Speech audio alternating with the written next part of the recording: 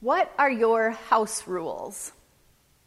Maybe you have them hanging on your wall. It's a very popular decoration right now to hang a sign that says something like, in this family, we do hugs, we do second chances, we do mistakes, we do forgiveness, we do honesty, we do laughter, we do real, we do love.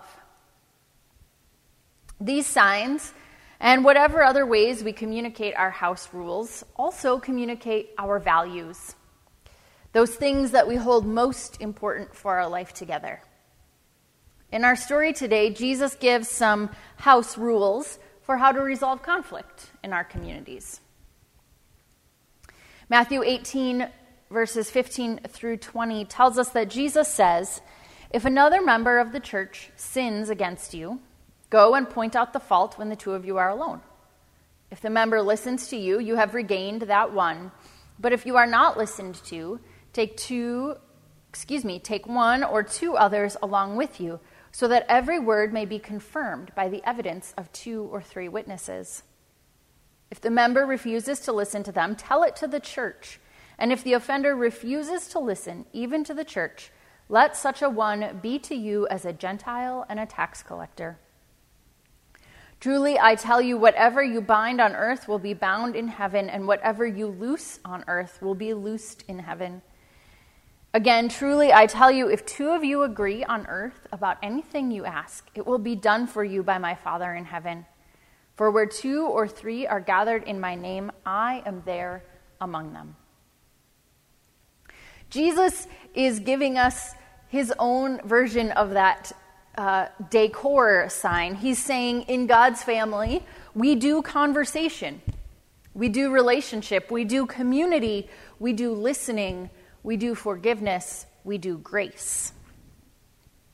In a time when cancel culture is the name of the game, this is a radically different approach to community.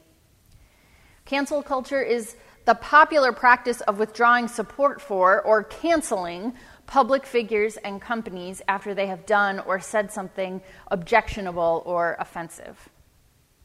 Generally, cancel culture is performed on social media in the form of group shaming. So a popular brand makes a really unthoughtful racist remark or advertising slogan or commercial. And the community on social media then piles on top of them, calling them to change what they've created, take back what they said, or encourage others to not support them anymore, right? They're canceled. But this is the exact opposite of what Jesus is intending. Cancel culture will tell us to just leave those who have sinned against us, to leave them behind, or cast them out. But Jesus invites us to call each other in, to come into relationship, to come into newness of life and into love. Because in God's family, in God's household, there is no such thing as cancel culture. The way we act in relationship and community reflects what we believe about God and Jesus. So if we're in the habit of expelling, dismissing, and then ignoring people with whom we don't get along, we are contributing to the fractures in our society and giving a false message about the one we claim to follow. And these actions have the power to affect God's kingdom in a significant way. The world is quick to cancel people and relationships. But Jesus' guidance reminds us that these are not decisions to be taken lightly. The decision of the community at the point of expelling a member resonates in the heavens. Remember a few weeks ago when Jesus tells Peter about the power of binding and loosening as they're talking about building a community on Jesus' identity? In that earlier verse, there's a synchronicity between heaven and earth, between our actions and God's actions. So here too, Jesus reminds us that whatever we bind on earth will be bound in heaven, and whatever we loose on earth will be loosed in heaven. And often we think that these are really like specific church tasks, right? These verses have been used in church discipline, and so you might say, well, Pastor Megan and Pastor Nate, these are verses for you and the council to follow if someone really hurts our community. And while that's true, it can be a good model, and it is a good model for those kinds of things. We also bind and loose things every day, usually unconsciously. We bind and loose related to our worldviews and values and life scripts.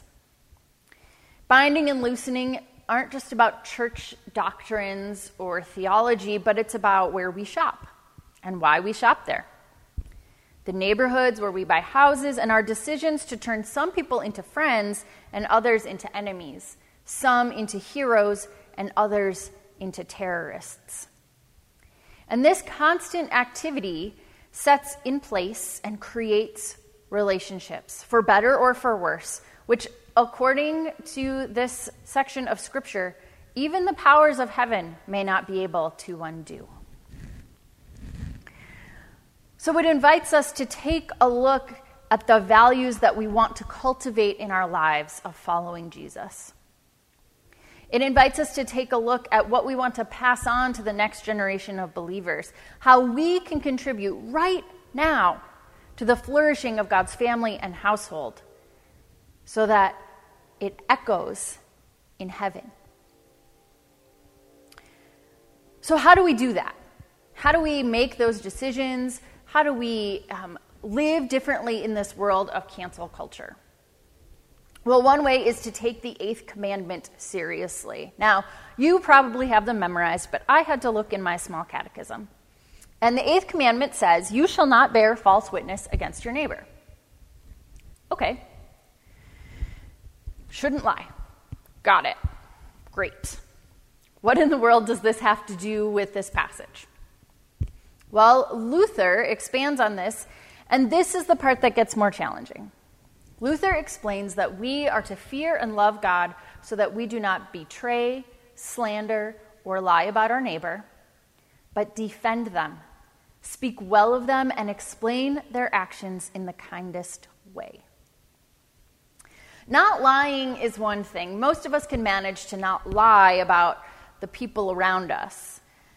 But speaking well of those with whom we have significant differences, significant disagreements, speaking well of people who have hurt us, who have sinned against us, that's harder. And then asking us to explain their actions in the kindest possible way, it can seem almost impossible.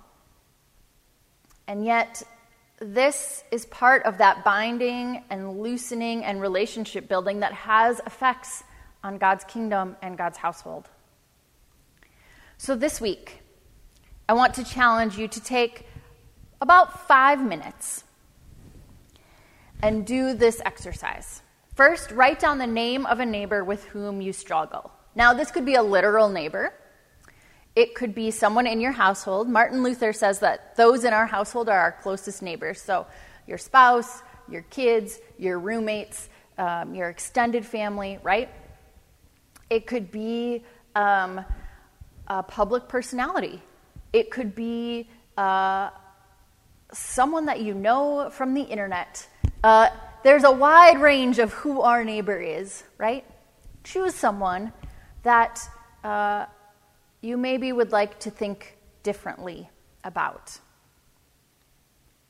Then, I want you to write down a situation or interaction that you've had with this person that has been frustrating or difficult. Finally, take time to look at that situation and to write down an explanation of their actions in the kindest possible light. So, for example,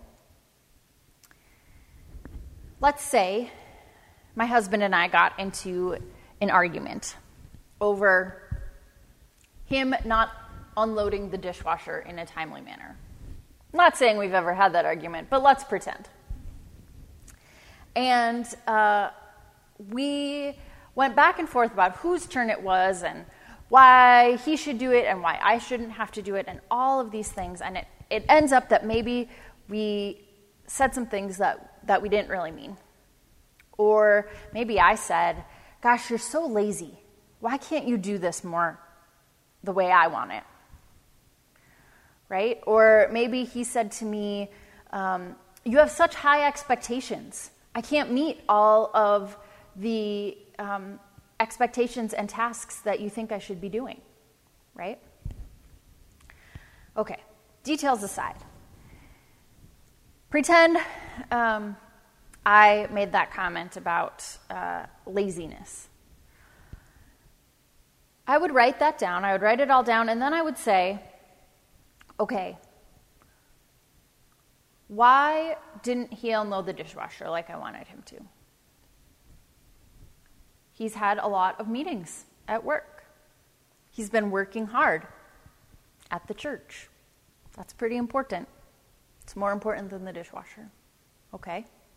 Or maybe the time that I thought he should be unloading the dishwasher, he was in the other room reading books with the kids. Well, that's way more important than the dishwasher. So maybe his priorities are just in different places. Okay. Right? Do you see how this works? Thinking about their actions in the best possible light. He maybe wasn't even trying to hurt me. Maybe he just forgot. Imagine that. Right? So it's kind of a silly example, but you get what I'm trying to say, I think. And then practice speaking well of that person. So list the qualities that you could mention the next time their name comes up, right? Even if it's as simple as,